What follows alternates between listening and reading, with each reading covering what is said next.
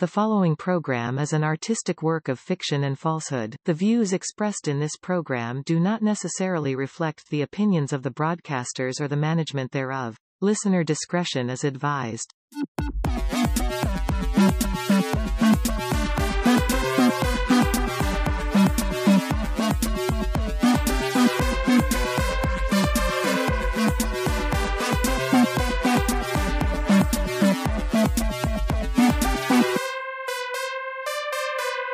Hello, I'm glad you're here. I'm media disruption developer Kai Hubris, and this is EurekaCast. Now, where science meets technology meets you. With me, as always, is Professor Rowan Meadowlark from the Simon Amy Institute of Spirit Science. Hey there, Rowan. Hello, and a toast from the realms of innovations to you, our listener. Now, I would like to see the realms of innovation. It sounds like the kind of place that I'd like to really put my hat there. You know, the thing is that one would assume that, but some innovations are best uninnovated. I can't disagree with you more, Rowan, but what I want to talk about at the beginning of this show, where we talk about the latest in innovations and disruptions and optimizations in the fields of science, but also technology, is a particular what we call in the new media science realm, what we call a trend setter. Recently, there have been trendsetters as far as media, as long as media has been around. But more recently, we've had a pretty substantial trendsetter that we've been tracking in culture, and that trendsetter is, well, you know it, it's the pig. The pig is all the rage in our culture currently. The pig is so big at the moment. It's huge. The pig is just massive. Just not both literally and in the cultural sort of zeitgeist, in right. the subconscious of individuals. Right, and sometimes the level we talk on this show is we assume that the listener is that you, the listener, is at a certain level of intelligence. We talk to you at the level of being a scientist because we consider all of you citizen scientists. But in case this sort of fell off your scientific research radar. As a little background, the oldest cave painting, ever discovered, what was discovered recently in a cave in Indonesia. It was an image of a wild pig that was made about 45,000 years ago. Well, if I may just interject for a moment there, Kai, I do want to say that this is not the oldest cave painting when all opinions are taken into consideration. Really? There are several out there that are granted cave paintings that are granted very controversial in sort of the historical fields of study. Right. But I think those are very unfairly maligned. So you're saying there are older cave paintings that people do not agree are older. Or cave paintings. I see. Well, frankly, it's got everybody, it's all the rage, it's got everybody talking, especially us here at Tech Brothers at the Arco Labs, who are working to recreate, and again, everybody can't stop talking about this. At Tech Brothers, we got pictures of the pig on our walls, on my cubicle, on my lab cubicle. I've got one. It's my background right now on my computer. The pig is hot. The pig is absolutely both burning. Literally and sensually. Exactly, and it's such a good painting. It's so detailed that Arco Labs wants to recreate a three-dimensional version of the pig in VR, so that we can feel what it was like to interact and perceive wild pigs 45,000 years ago. The tests are already showing that participants that sort of go through similar, trials, feel closer to their ancestors. That's something that I think you'd be interested in. Perhaps in more than one sense. Truly, I mean, they're touching the pig. I didn't quite follow that, Rowan, but I'll take your word on it. I have some comments on the pig as well. Okay. We'll talk about those later. So based on a complex historical algorithm, based on hundreds of different prehistoric works of art, we are very close to determining the genus and species of the exact wild pig that is being depicted. And we hope that from this, we are able to, well, this is the plan. I'm not saying it's possible just yet. Maybe with a little bit more research into the pig, we have Arco Lab scientists going to the island as we speak, to do some more research. But we would like to use genetic engineering to recreate the pig, this specific, unique genus and species of pig, in the real life. And we hope to do this in the next few years. Well, I think that you will find that harder than you know. Really? Yes, because this pig is not... It's big. It's very large, and it weighs heavily on the subconscious, because what it is the herbivore.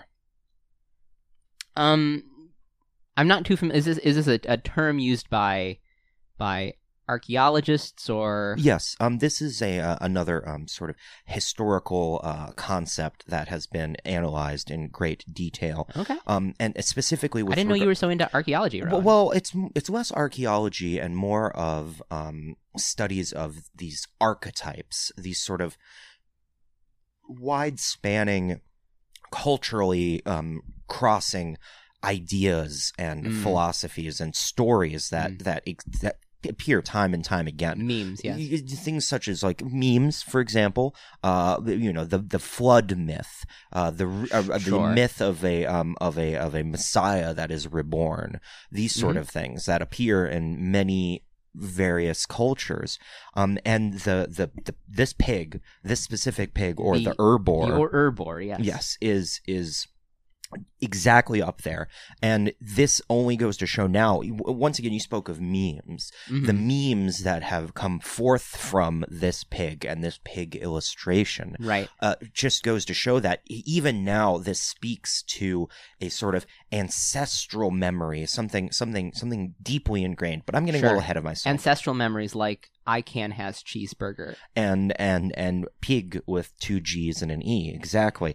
But I'm getting ahead of myself because let me step back. Okay. When I first saw this pig, as it was passed around in both my serious and semi-serious circles that I run in, and some of the frivolous circles as well. Frivolous science circles. I knew this pig. I knew it immediately because I had seen this same exact pig elsewhere. I run in some alternative historian sort of circles. Just not that I have very much to contribute. I just find it fascinating. And there are so many depictions of this particular boar because it has a very unique pattern of fur. It has a very unique morphology. Right. And you can see this same animal throughout culture. So there's the one that just got discovered in Indonesia. We just talked about this, right? Right. Yes. Now, 45,000 years later, this same creature is depicted in an Etruscan boar vessel. This very same creature. It's the same pig. And then another 100 years after that, it's depicted yet again in a medieval painting. That's only scratching the surface. Well, yeah, I mean, I could see it. There are certainly depictions of boars in like Greek mythology. Erymanthian, I believe, is one is called. And in fact, we have some recent research that does show there's a correlation between depictions of wild pigs and the level of advancement reached in society. Really? Yes, there's some compelling research that says that the more a pig is depicted in modern culture, or in a culture, and this is from some new media-based archaeological research I've been a part of, the more advanced that culture is. In fact, it's actually theorized that some famous examples were that in some cases, depictions of the pig or interest in the pig is correlated to a higher sense of mathematics. Oh, very fascinating. There's some very popular examples such as theories that Euclid's early works on the constant pi hearken from a desire to approximate the volume of a pig. That's only one, though. I mean, we have some evidence that the orbits of the planets being elliptical, as Copernicus and Galileo were working on those elliptical orbits, were actually they came about. They arose from thinking about how the planets seem to move as if marbles around a pig. And even more so, one of my favorite stories is how when a king was offered a golden boar in ancient Greece. Archimedes was called in to determine whether it was a golden boar or just a regular ursine boar, and therefore had to do some research on how to calculate density by dipping that boar into a bathtub full of mud. Well, that's just fascinating, and I think that goes to show the way that this archetype, this sort of subconscious construct, Sure. influences our conscious and unconscious behavior in such a profound way. This large pig truly does weigh on us all. It does, but the question then is why? Why is the pig, this specific pig in many cases, so prevalent across cultures, so within our minds at all times, even to this day? I'm thinking about him at the moment. So let's move back to these unconscious archetypes. Okay. That's the first theory, that this boar is some sort of ancestral memory. Perhaps back in Africa, the tribes of Homo erectus banded together to defeat a gigantic mountain-sized boar, and this victory echoes through the eons. Right. That's one theory. That's a fairly standard, middle-of-the-road Right. theory I mean, for these circles of historians. It makes sense because we believe from other archaeological evidence that the boar was the primary threat to humans and their ancestors early on in their development. That would track very much so with this theory, of course. That's Sure. one of two prevailing opinions. Okay, what is the second opinion, Rowan? Well, and this is my preference, that this boar Uh-huh. is some sort of astral visitor, perhaps even a progenitor of mankind, and perhaps a sort of an entity that came forth to enlighten us and bring us wisdom. Well, as you spoke to, Sure. all of these anecdotes and stories Sure. of great advances in thinking and mathematics with the boar, why should one assume that is circumstantial? Why should one assume that was not at the behest of the boar itself, So the pig? You think the wild pig came down and graced us with inspiration for these great advancements in history? Or perhaps they laid with early man and gave rise to the pigs we know now. Sure. So and the humans we know now. It's possible. Going back to what we talked about before about how consciousness developed in early man. How it might have been like stimulants, for example, as you brought up in an earlier show. You're saying that there is another theory that in fact consciousness arose in humanity because we inherited it from the pig, from a astral pig. I see, an astral pig. Well, and there is some evidence for this. Okay, at least for a. I would love to hear it. So, I mentioned earlier of a medieval painting that depicted this same boar that we saw depicted in this Indonesian cave painting. And the specific painting is Madonna and Child with Infant Saint John. Okay. And this is really quite interesting because it's the listener can probably look at this painting as they're listening. It's a famous painting from the 1500s, and it's famous for its depiction of not the Madonna and Child and the Infant Saint John, because that's boring, but of the these strange objects in the sky that look to more fringe historians, individuals who maybe aren't taking this as seriously as the theories that I'm talking about right now. They consider that of evidence of ancient UFOs, of UFOs, alien life or something, right? Which, not to say that the Ur-Boar could not be an alien and to be put so crudely, but the fact of the matter is that it's commonly attributed to UFOs, and many will say that these structures in this painting look like UFOs, but recent analysis from art historians has determined that the original depiction in the painting was smudged to give it this sort of oblong, sort of blurry, gray metallic structure. Interesting. And by using advanced desmudgification... Desmudgification algorithms. Yes, well, and trained practice. Sure. But when that procedure has been applied, what comes into focus is the figure of a boar in the sky, Really? sort of showing light down on these pilgrims. Now, Fascinating.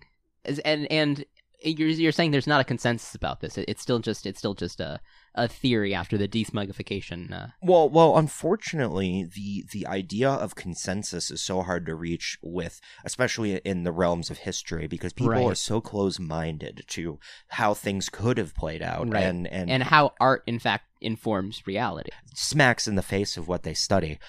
Sure. Quite frankly, I'm getting off Right, track right. here. I'm sorry. One more thing to consider about the astral visitor Okay. theory of the boar.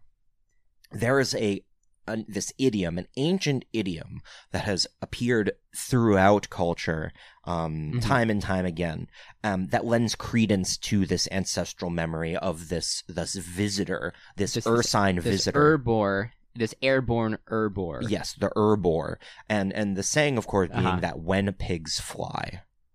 Why would in our brains even the notion of pigs flying be Right. there? That's not. Why would that be the first animal that we think of as flying? Why would that be the last animal that we would think of as flying either? Sure. Point being, it's Point worth being. investigating. And as the boar continues to captivate, more questions remain unanswered. So from what you're saying, Rowan, if for example Tech Brothers is to continue analyzing this boar for its genetic features in order to try to genetically replicate this boar, we're gonna have trouble doing this. I'm saying that if you end up with an accurate recreation of the genetic sequence, you might be shocked to find that it looks a lot more similar to your and I's DNA than you expected. That's all I would argue. That's quite thought provoking. That's what I call a eureka. A eureka. That's truly a eureka moment, honestly. But I'm going to move on to what we're calling to my story, and that is something that is very relevant to what we talked about, to something we talked about a few weeks ago. And it is not necessarily a eureka moment. It's not necessarily something that is prevalent or prevailing around scientific circles everywhere. But it's something that a lot of listener, I expect you to be the very same, would be very interested in, because I've gotten a lot of questions personally about this topic. So I'm going to go into Eureka Strat. And strategy. Yes. A strategy? Yes, a strat is a short for strategy. It's sort of a new mnemonic. Rowan, as I said, it is the age of the console. So, and as we move into the age of the console in technical circles, we're going to have to start adopting console, or some call it gamer-like language, so that we can reach more of the citizen scientists out there. Is that the audience we're really trying to reach to with this? Yes, we believe that gamers and scientists are going to be one and the same in the next few years. So I want to talk a little bit about the TextBox Chapter Gamma.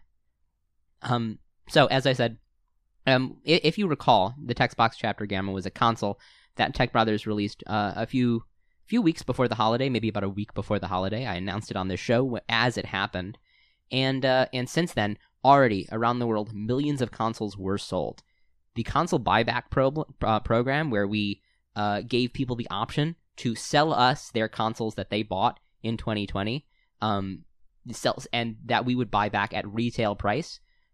We've made great use of those pieces in our TextBox Chapter Gamma consoles by recycling and reusing every part of those consoles.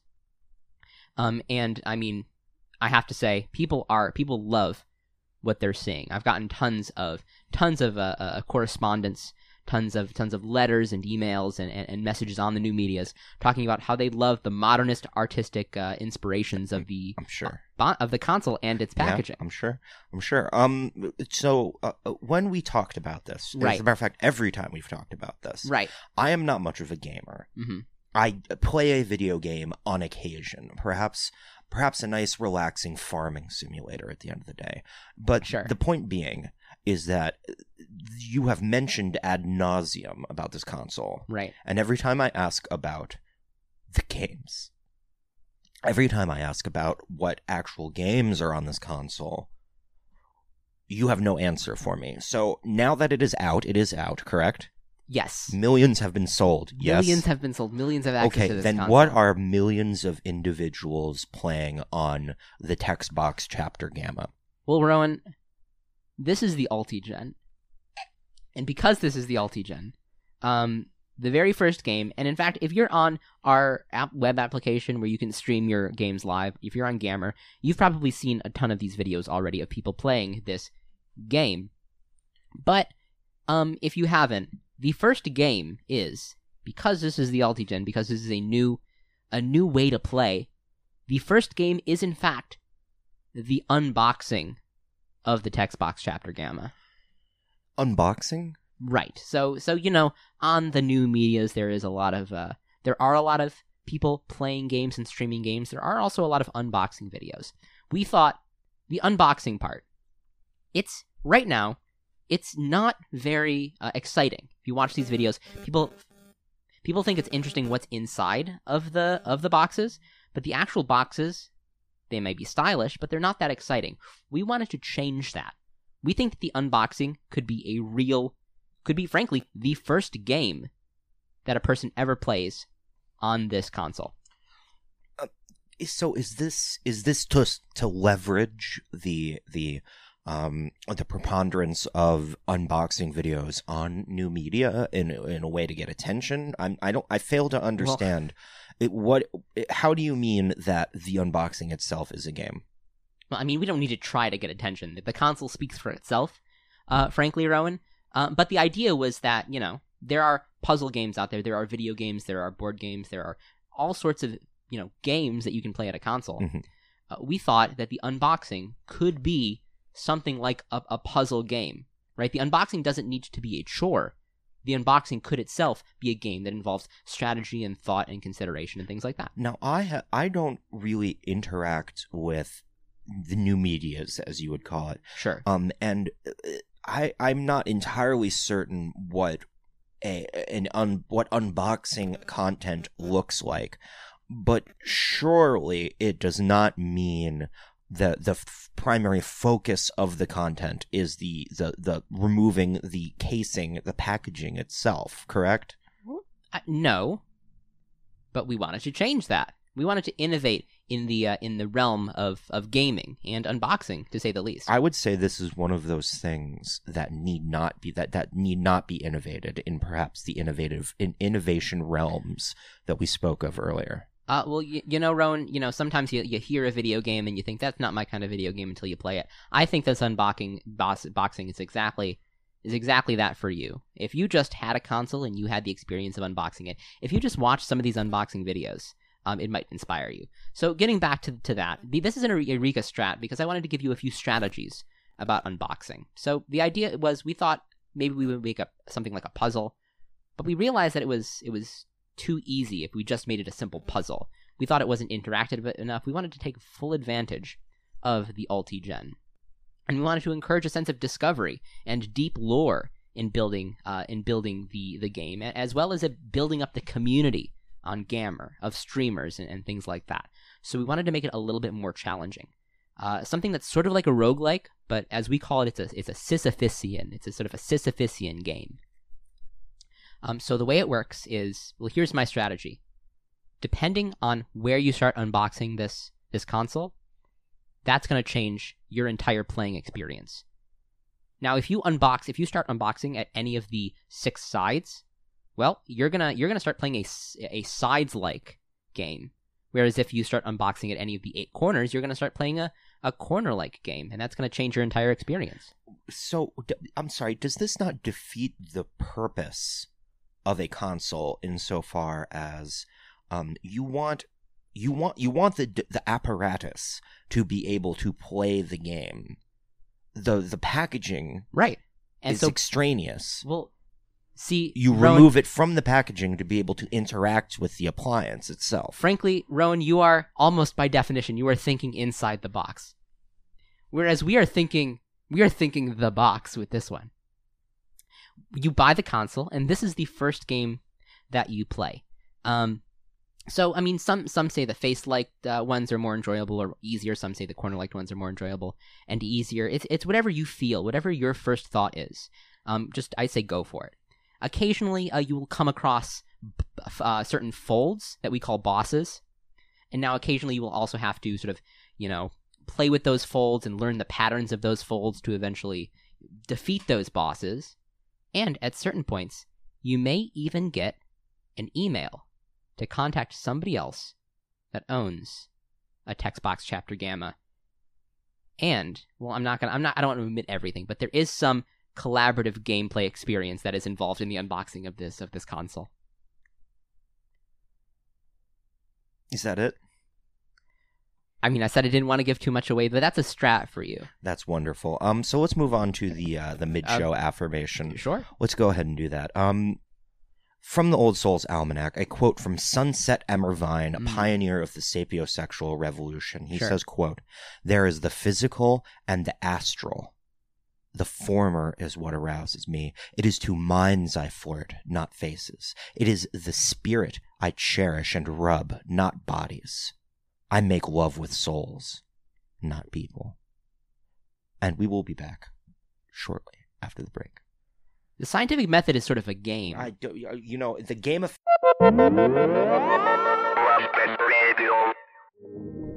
So, in the second half of this show, we will have Itoli Caruso on to talk about their scientific innovation that their company is working on. But we don't want to just hear from them. We want to hear from you, too. And that's why Eureka Cast Now is putting on the first, what we hope to be, annual Citizen Scientist Conference in early March. We are looking for your submissions, as you, the listener, to our Citizen Science Journal to be peer-reviewed live on air in early March, and for consideration of entry into this scientific journal. We want all of your findings, the understanding that you have come to, the innovations and the breakthroughs that you have worked on outside of the academy, to come forward and let us analyze that. Right. We're going to have some of the best thinkers from Tech Brothers Laboratories, as well as the Simon Amy Institute of Spirit Science, on to peer review your work and decide which work should go in the journal.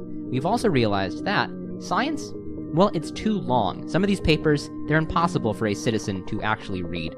If your submission is any more than 4 sentences, we don't want it.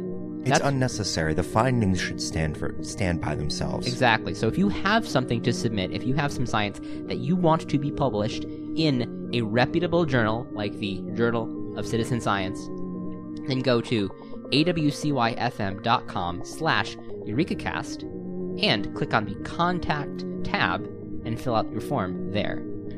We will collect the best submissions and put them in a physical journal to be distributed to our wide array of leading thinkers, innovators, and spiritual gurus.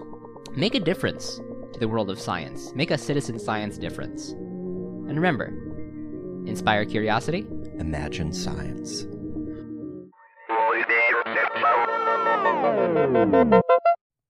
And we are back. We're back. Welcome back, everybody. And as I said in the first half, I'm super, super excited about what we have planned for the second half, because this is the first time that we've gotten such an in-person and in-depth opportunity to talk with somebody about a new product, and a startup no less. And this is a product that Tech Brothers has done a lot of research in and on, and is very eager to learn how it works, what's going on, and really how they came up with such a great device. As you know, Rowan, yes. Tech Brothers has been in the wiredware business for a while now.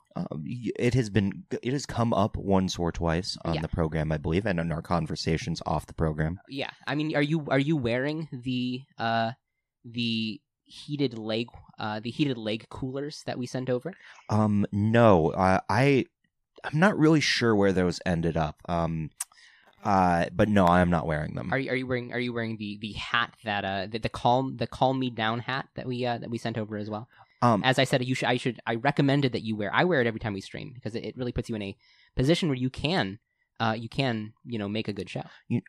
Truthfully, I found the calm me hat. I found the rotors, the rotors that were used for the massage were a little much. Had some of my hair get caught in one of those. Ron, that's just a setting you can turn down. Fair enough.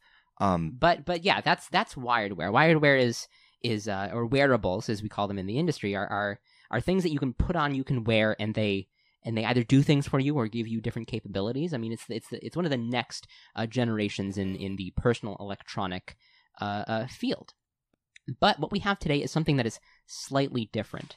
Right now we have Itoli Caruso on the line. They're the corporate identity representative over at Watch2, and they're going to talk about how their company has created a tattoo that acts as an actually working watch. Are you on the line, Itoli? I am. Thank you for having me. Of course. Thank you for coming on. And just very quickly, before we get into this, this is being broadcast on certain varieties of radio, nonprofit radio. Yes. This is not an endorsement of the product. No. This is not a sales pitch. We are just, the technology is interesting. Yes. It's a very innovative development. And we felt it would be very interesting to hear about it. So, Itoli, please, let's hear more. Watch2, a tattooed watch. Talk about that. Yeah, so we here at Watch2 are really excited that we finally finished development on our tattooed watch. Mm-hmm. If you're anything like me, for example, I find wearing a physical watch gets in the way of my life a lot of the time. Sure. It smacks on doors. It gets in the way when I'm typing. It's just all around a nuisance. Plus, you have to take it off to charge it and remember to put it back on. I mean, how many of us have forgotten to put our watch back on in the morning and then had to go the whole day without knowing what time it is? It's exhausting. It's a constant reminder, too, of the moments that are passing you by. It's sort of this sword of Damocles hanging over you constantly. Just there's just that click, click, click. The moments of your life wasting away. I would agree. Physical watches are really quite a pain and dreadful. Yeah, perhaps. They're heavy too. I mean, that's when Tech Brothers was Universal. Sort of innovating the mask. What we wanted to do is we wanted to make it feel like you weren't wearing anything. But this is something where you've developed a product that you literally do not wear. It's part of your body in a way, and it still does the very same things that a piece of personal electronics can do. Exactly. It is truly revolutionary to the entire industry. Our process is even simpler than getting a normal tattoo. Really? Yeah. It still requires some needles, but they don't hurt anywhere near as much, and it doesn't take anywhere near as long to get it because we use a proprietary process that puts all of the ink in at once. So you don't have to sit there and wait for hours as everything is etched into you very carefully. Right. So you do use an ink though. This is an ink that you're putting into the dermis of the skin. Yes. And it is perfectly safe. We have used alchemy to combine tattoo ink and electronic ink with blood.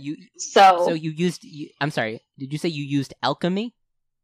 Yes. Fascinating. Well, it's so wonderful to hear that too, because alchemy is often maligned as a dark art, perhaps, and an ignorant art at that. But there's so much that can be learned from that tradition. Absolutely, there's certainly a lot of history that goes into it. Right. Yeah. Before we get perhaps too far into the actual procedure itself and the technology itself, what was the inspiration? What was like where did this process get developed? If you don't mind me asking. Well, here in our Wicker Park office, we were, I was brought on the team kind of late, so I'm not sure where the initial inspiration came from, but we've been talking a lot about making it so the human body functions more like a machine that you can rely on than the fallible piece of meat that it really is considered today. So that's our overall aim, is to make bodies more functional. Right.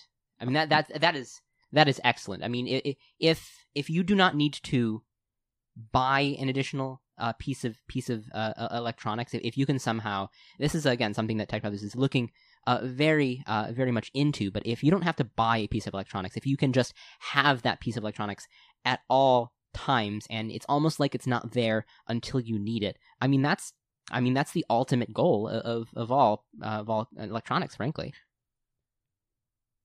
Truly. So you came on this team. What is your role in the development process? Are you in the development? Are you in the research? Are you in the communication? There are so many different parts in this sort of in the startup game, as it were. You are, as we said earlier, you are a corporate identity representative. What does your job entail when it comes to the development and the running of this startup? So I'm not quite as involved in the development of the product, but in my role, I mean, I have my own tattooed watch, my own watch too, and I enjoy it quite a bit. But more on the job side of things, I go around and I introduce people to Watch 2 and help them understand how much it can benefit them. Yeah, excellent. How has it benefited you personally in your life, Atoli? I mean, it really is just truly incredible to not have the weight of a watch on your wrist and to not have to worry about charging it every day or anything else like that. There's no battery that has to get replaced. I never have to go without my watch because it's stuck at the jeweler's, getting the battery replaced or any other issues like that. Getting waxed or perhaps, a cleaning, as many of these watches need. Right. There are some circulatory problems that we found with normal wearable watches, especially ones that do come with a number of features. The more features you have, usually the heavier the watch that you really you expect to have. And then again, cutting off circulation, disrupting the body flows, disrupting your movement.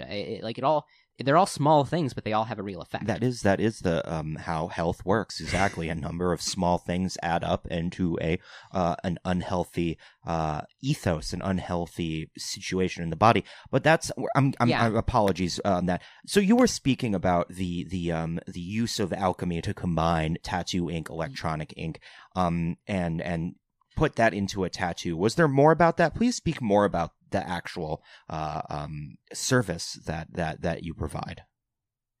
Unfortunately, our alchemical process is proprietary, so I can't really give you more information than I already have. Right. I do have. So I like how you said that you used electronic ink. Now, in our experiments with electronic ink, I mean, one of the benefits to electronic ink is that it has less strain on the eyes. It's more relaxing to look at. Do you find that? I mean, I would imagine that by staring at a watch every single day, by looking down and seeing the screen of a watch, you're gonna experience some eye strain throughout the entire day. Do you find that the features of this specific watch too does help with typical eye strain, and does it look good to look at? Have you done the tests to determine whether how looking at this affects the human body? Absolutely. We have not found any evidence of eye strain from looking at Watch 2. None whatsoever. None whatsoever. It is the same as reading anything normally. It's the same as reading a chapter, as reading the words "breathe" tattooed on your arm with a regular tattoo ink. Wow. And we all know how calming that can be. Surely. Well, so you mentioned it was totally safe, but I do want to throw a hypothetical at you because I have a very vested interest in health and wellness. As do we, as Tech Brothers. Well, absolutely. Perhaps in a different manner. But let me throw a hypothetical at you. As we all know, lightning strikes do happen on occasion, and with this electronic ink, with perhaps a regular watch, one could imagine the lightning hitting the regular watch and sort of being localized to the wrist. But now that you're introducing this conductor into the flesh, won't that conduct electricity into it? I mean, I also have an addendum to that, but because if you touch really any electronic device, it's very possible that if you're poorly grounded or perhaps you're too grounded, you are going to experience a little bit of electric shock, a little bit of charge buildup. Do you find that changes how the watch works, or something like that? We are quite fortunate. The Watch 2 does not actually impact the overall conductivity of a human body.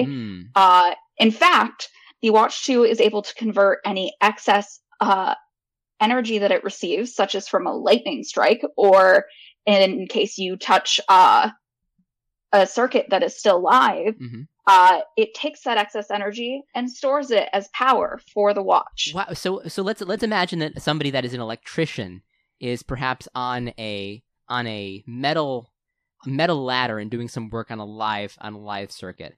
Now, how good is this at storing electricity? If you touch maybe 4,000 volts going through a power line, will this tattoo save that person and keep them from being from that electricity entering their body? Quite possibly. We haven't been able to run tests with that much voltage due to the inherent risk posed to anybody, because without the Watch 2, that would absolutely cause problems, including potential fatalities. However, that impacts our ability to run fully accurate testing, even though we believe the Watch 2 would help save lives, and it very well could. Excellent. We aren't able to run the adequate tests because we can't ethically have a control test to compare against because unfortunate of the truly unfortunate risks to human life. Government overreach, as always. Yes. So we want to keep this moving. How would one acquire one of these Watch 2s? You mentioned that the procedure itself is sort of a one and done, maybe a stamp, perhaps a needle-based stamp. I'm not sure the implication of that, but walk us through how one would acquire the Watch 2. Sure. You just need to go to the Watch 2 website and click on our link on our homepage to schedule an appointment with one of our licensed tattoo artists who will help you through the entire process. You can come in with your own watch face already designed, or you can choose one of the many that we have had designed in-house by one of our artists. Fascinating. Yeah, I did look at I saw some pictures of these, and there did seem to be some there was a variety of different styles that you can get. So can you describe in sort of your what kind of variety is there for somebody that wants maybe a different style, a different color? Maybe what is the variety in the styles of watch that you can get? There really is just an endless variety. We have everything from a modern sort of minimalist look to something more grotesque and Eldritchian. There really is no limit to what the watch face can look like. And the ones that we have in-house, there's really quite a variety of them. I think there's a watch face out there to suit everyone. And if there isn't, you're always welcome to design your own. Really? You can design your own watch face. How does one go about doing that? If you come in with a drawing of your watch face, we will be happy to recreate it for you right on your wrist. That is fascinating. Is there any sort of push for perhaps a more like a pocket watch style Watch 2, perhaps on the palm of the hand or somewhere else easily accessible? Is that something that's in the works? That's actually already possible. The Watch 2 will work wherever on the body you choose to put it. We find most users enjoy it maximally by having it in the standard wristwatch placement, but there is support for it to go anywhere on your body. Fascinating. I do have a few more questions. I know we're running short on time, but I know the ink is proprietary and things like that, but where does the code come in? How does the watch know when to tick? Where is that being stored? Is there some sort of wireless connection with the ink, or is there some sort of chip in the body or something like that? We do not insert any chips into the body, but beyond that, I'm not at liberty to really discuss the inner workings of the Watch 2. There is nothing that is inserted into the body beyond our proprietary ink. And you don't need to worry about making sure that it continues to run. Fascinating. Is there no concern, perhaps, about internet trolls or hackers or Russian bots accessing the ink and doing this? I suppose my wider question is this something that is network enabled, or is it strictly local? And can it be? The Watch 2, as it is strictly local. We are that's good to hear. Looking into the possibility of adding further capability with networked or Bluetooth connected devices, but at the moment it is strictly local. Now, Tech Brothers is famously in the hacker movement. We encourage everybody to use our technologies to the fullest extent, change them where they want them to. We open source a lot of our technology and our APIs and our softwares.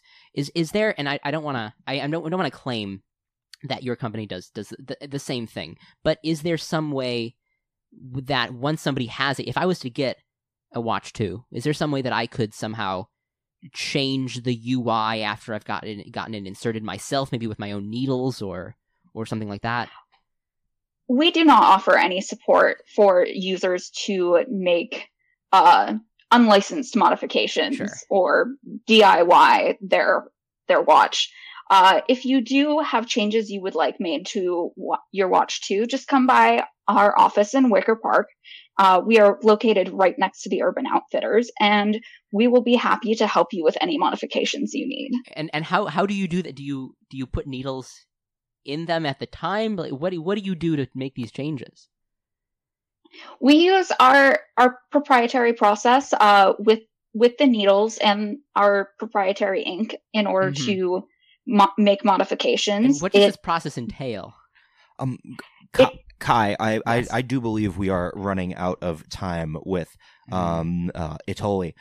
So where could the listener perhaps get more information on the on Watch 2 and the developments and various aspects like that? Yeah, you can find more information about Watch 2 on our website, watch2.com. That's 2 spelled TOO. You can also come into our office in Wicker Park.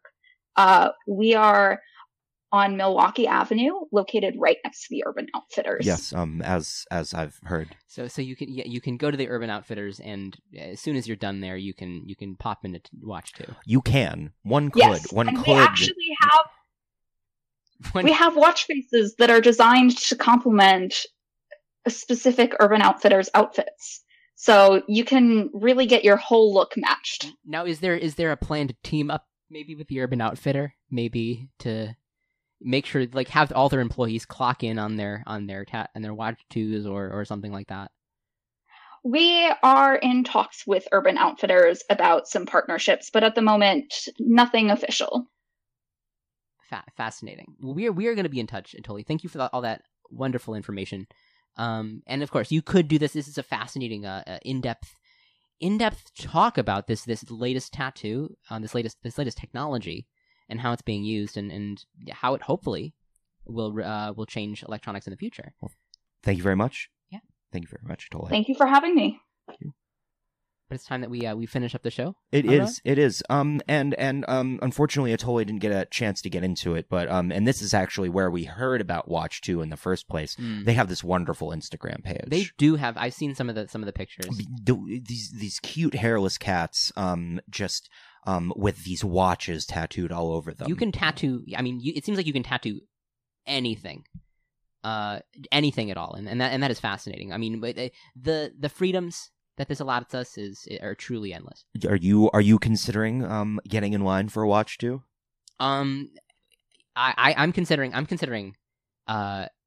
Yes, I am considering getting in line for a Watch 2. Possibly even bringing a few other devices, a few other skin samples, and seeing if they can sort of tattoo those as well, just for testing purposes. Maybe. Well, that's fair. That's very fair. But yeah. I believe we do have a citizen science. We do have a citizen science.